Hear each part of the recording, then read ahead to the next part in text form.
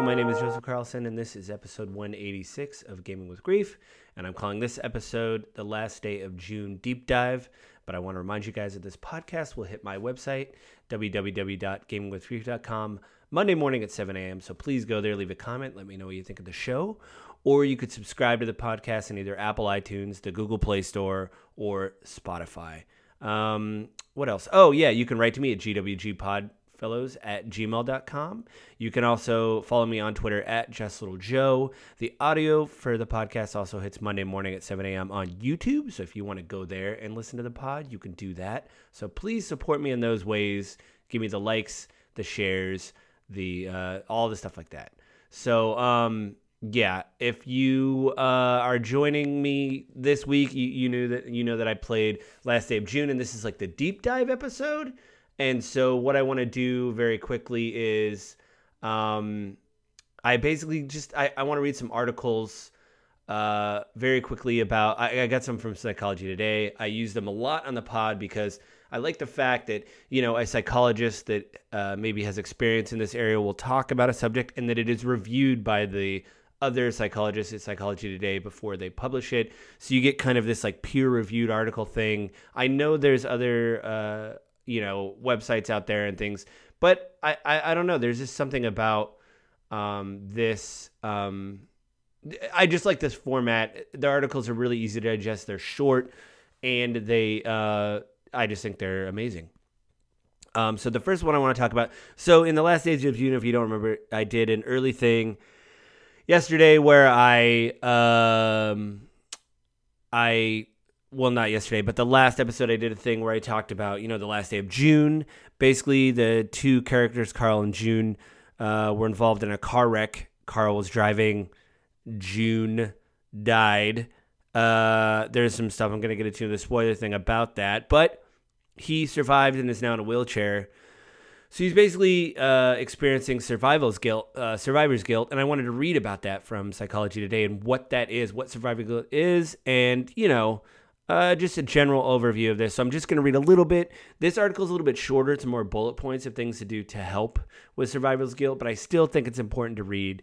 And if you don't know what survivor's guilt is, I don't know why I'm having a hard time saying that word, you may know a little bit about it after this article. This is called What Everyone Should Know About Survivor's Guilt. It was written by Deanna Robb, and it was reviewed by Abigail Fagan. It hit Psychology Today. It was posted on January 26, 2018, so a fairly recent article. Survivor's guilt is something that people experience when they've survived a life-threatening situation and others might not have. It is commonly seen among Holocaust survivors, war veterans, lung transplants recipients, airplane crash survivors, and those who have lived through natural disasters such as earthquakes, fires, tornadoes, and floods.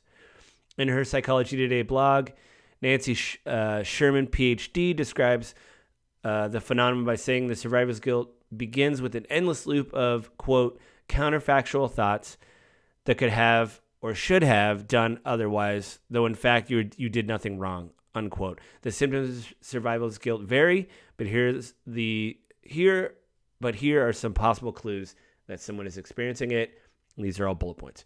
Having flashbacks, feeling irritable, having difficulty sleeping, feeling immobilized, numb, and or disconnected, being unmotivated, feeling helpless, having an intense sense of fear, experiencing physical symptoms such as headaches, stomach aches, and palpitations, having suicidal thoughts. In truth, it's not logical for someone to feel responsible for another person's fate, but guilt is not something we necessarily have control over. However, survivor's guilt is a normal response to loss. Not everyone experiences this type of guilt, but it often a feeling that is difficult to shake. It's been said that some people are more prone to it, such as those who have a history of depression and low self-esteem. And then someone in the blog talks about, as a resident of Southern California who has been through 2 natural disasters in the past 2 months, I, as well as others in my community, am experiencing an intense sense of survivor's guilt. 2 different times I had to evacuate 2 hotels, first from fires and then mudslides, but luckily my home was unaffected by Mother Nature. I believe that when we experience survivor's guilt, it's a good idea to simply acknowledge it and call it what it is, because it doesn't go away if one represses these feelings. It's not about healing the guilt so much as it's about shifting one's perspective, and the passage of time can help immensely. In his book, Guilt, Shame, and Anxiety, Peter Bregan suggested that the way to remove ourselves from negative thoughts and feelings and replace them with common sense, rational views, and love. Here's some of the coping tips if you or someone you know has experienced survivor's guilt. Give yourself time to grieve. If I've talked about anything on this podcast, I think that's probably the most important thing to, and I think therapy helped me a lot with that. Before I went through the troubles, after I went through the troubles before therapies, my brain was in a weird place. I didn't know what was happening. And I think it's okay. Therapy has helped me identify the emotions that I had and what's going through my head and like how to process them and, just how to communicate, like, especially my wife and I having to go to couples therapy. It's a good way to be able to say, just like, there's so many times when I've said to my wife, I'm just going to say this and this is what this is going to sound like, but it's probably the wrong way to say it. And I guess at least giving an asterisk onto what you're about to say may seem weird, but just stating your emotions plainly and saying, this is how I feel, and them going, wow, didn't know that. Okay, that is important, The next bullet point, sorry. Consider thinking about who is responsible, if anyone. That's a big deal, in the game especially. The car accident is, it is an accident, Carl is trying to steer out of hurting someone else. Someone's basically in the road. So he's trying to steer out of the road. It's rainy and there's an accident. So he was trying to do the right thing. He didn't know he was going to lose control of the vehicle and that June was going to die. But it seems like that's where he's stuck in, that he feels, that this is bad, that he's got these feelings. And I do like that. And he does, that the house is, I mentioned in the early impressions that the house is dark and drab. He's like out of food. He gets up at night. It looks like he's sleeping all day. He's got these normal things of survival guilt, The next bullet point is think about those who are close to you. Think about those who are close to you and how they feel about the situation. Remind yourself that when you're given the gift of survival and feel good about it. Try to be of service to something or someone or something. Remind yourself that you are not alone. Be patient. Share your feelings with those you trust. Try to stick to a daily routine. Consider journaling your feelings and get professional help. The journaling thing I did in therapy, I journaled certain things and I've been writing. I've been writing a little bit more lately and it feels really good. And I need to keep doing that because my therapist at the time was always like, I can tell, you need to write more. It's a good outlet for you. And I feel better when I do that. And I think journaling would help too, just to write down, even if you're not good with, flowery descriptions or anything, it might help to actually just like this article bullet point out, had, interaction with coworker went terribly, messed up at work, need to work on making it better, stuff like that. Maybe a bullet journal, as they call them, would help. I don't know. It's helped me. And again, writing for me is therapy. So just doing stuff like that helps you kind of process your emotions. So yeah. And the next article I want to read is managing regret and guilt when you hurt someone, when you really hurt someone. Daniel Marston, PhD, comparatively speaking, he wrote this. It was posted on June 27, 2021, and it was reviewed by Libya Ma, I think. And the key points of the article: guilt and regret are natural, but can hold us back from doing things that make situations better for those we hurt. Working to move forward will help those we hurt. And the best response when we make severe mistakes. Listen, this isn't like, I'm not reading this because June died in the, that's the beginning of the game. She's dead. So he's not going to be able to make amends to June. But I think this wraps into the survival guilt thing of him. He has to be okay with himself, basically. I tried to do the right thing. I didn't know the outcome. I didn't know what was going to happen. I've been in car wrecks, not with people, but I've been in car wrecks, and it's always near my home. It's happened twice, so not a big deal. It's happened twice, and I always think to myself, man, if I was 5 minutes this way, if I decided to turn left instead of right, if I went one block down, Like, you can second guess yourself all that time, and you have to kind of become good with yourself. I'm just going to read some of this. Mistakes make us feel terrible. Guilt and remorse are two emotions that typically follow making mistakes. They carry with them a lot of emotional distress, impacting our ability to move on from bad outcomes. Other people will often try to make us feel better when we make mistakes, saying it's no big deal. Is one way people try to alleviate our pain from making mistakes. This too shall pass. Is another way people try to help us recognize the negative impact of what happened will end eventually, pointing out how we may not be the only ones responsible for the mistake. Can also be a way of trying to help us feel better. But what if our mistake was a big deal? And what if the mistake was one that will have major repercussions for a long time, and the one that was clearly our fault? What do we do then? This is the game, right? What do you do when you know? I mean, his wife died. So what do you do? I'll continue with the article. I see people in therapy all the time face this dilemma. They know they messed up and know what they did hurt others. It may have been a bad business decision, ignoring a regulation that should not have been ignored, or not keeping close enough watch on a child. They may also have been engaging in an affair, revealing a secret that is never meant to be shared.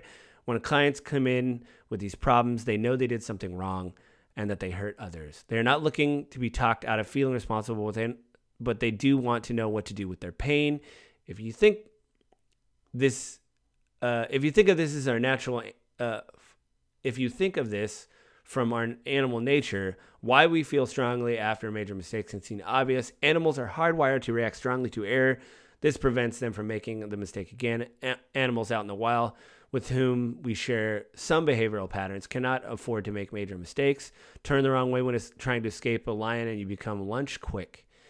There are more obvious explanations why mistakes impact us so much, but it does not say anything about how animals deal with mistakes. Animals respond quickly to mistakes as a way of avoiding them, but how exactly they respond can tell us even more handle major mistakes effectively. Here we go. This is going to talk about guilt. And then finally, there's a study of guilt for non-human animals. There hasn't been much studies done, but one was by Horowitz in 2009, found that dogs tended to show signs of feeling guilt, primarily in response to how their owners acted. What was interpreted as dogs feeling guilt was actually a response to actual cues. Research like this supports that guilt often comes about by perceiving of how others respond to mistakes. And here's another bullet pointed list, but I like this. Own up to your mistakes and do not hide them. Allow yourself to feel bad, but also remind yourself that the only way you're going to make things better is to focus on moving forward. This is a big deal for me at work. I think I'm pretty good at my job, but every once in a while you make a mistake. And I was telling a coworker this, and I was training him, and I said, listen, everybody makes mistakes. I made a mistake. You decide I made a mistake. We have to fix it. But it's someone's actions towards fixing it that I have a problem with. If you make a mistake and don't care and walk away, that's a problem. But if you want to sit down, work on, you say, I made a mistake. I screwed up. I'll fix it. To me, that is more important. Like, we were at a job. It was far away. I made a mistake, but we're going to go back. We have to go back, not just to fix that mistake. There's other things there. So while I'm there, I can fix my mistake. I don't want to beat myself up about it too much because I know I'm going to go back and fix it. I have to talk to my boss, basically the person running the project, and say, listen, I screwed up. Can you order me this hardware? And I can go fix it. And to me, that's important. The idea of you just saying, I need to do this. I need to do this. I have to go fix this thing that I did. That is so important. And I wish more people do that. Number 2 on the bullet list, try to live in the moment, admit to yourself and others what you did, and find every other way you can to make things better. That's kind of what I just talked about. Focus on what you can do right now to make things better. This includes finding ways to make your problems, make up for the problems your mistake caused. Make clear to yourself and others that you're doing everything possible to learn from your mistakes.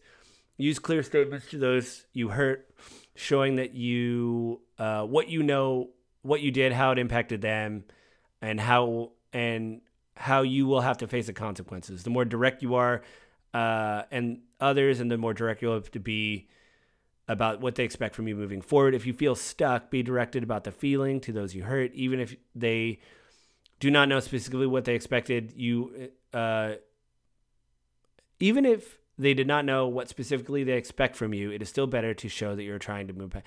So yeah, maybe this is like a blindsided thing where you go to someone and say, hey, I'm sorry I did this. I'll try to be better. And, we project a lot on people sometimes about what we think we're doing or whatever. And maybe in the game, Carl is projecting a lot on himself, of like, what if I would have done this? If I would, like, kind of talked about it earlier, if I would have done this, if I would have done X, if I would have done Y, then, maybe things would have been different, but you can't do that. So I hope he doesn't. And, I think with that, these are all really interesting questions. I hope more of this is kind of fleshed out in the game. I played it a bit more. It seems interesting. The only thing I'm afraid of is I like the abstract nature of the game, the fact that people in the game, the characters aren't talking. They're using like a Simlish or a gibberish, like an Animal Crossing. I hope there's some kind of message conveyed, to show what is happening. And I'm not saying you can't ever, because I've seen silent things before and been moved. I just hope that will be able to come through at the end of the game. I hope I'm not wrong. So that's what these deep dive sections report, kind of come up with a thesis and check myself. And hopefully this is I would love for the game to talk about this stuff. I think this stuff's kind of under the surface, but maybe it could be more overt or something like that. So, I think with that, I think that's it this week, guys. I hope you enjoyed the episode. Next week we'll do a spoiler cast. I'll see if I was right. It's when I get to check myself and see if all these weird things I thought about the game when I'm playing it, if I'm right or wrong, and I'll do a spoiler cast of the game last day of June. So I think that's it this week. But I want to remind you guys that this podcast will hit my website, www.gamewithgrief.com, Monday morning at 7 a.m. Please go there and let me know what you think of the show. You can also write to me at gwgpodfellows@gmail.com. Again, go there, write to me, let me know what you think of the show, what I can do to improve, things like that. Or you can subscribe to the podcast, either Apple iTunes, the Google Play Store, or Spotify. And the audio of the episode goes up Monday morning at 7 a.m. on YouTube the same day that it goes up on the website. So if you want to go there, give me the likes, the subscribe to the channel, watch the video. And on episode 200, I'm going to be converting to a video podcast. It won't affect the audio, but you're going to see me staring into the mug of my webcam. So you can actually put a face to the voice you've been hearing. Hopefully, while you've been listening. But with that, everybody have a good week, and I will talk to you guys again next week.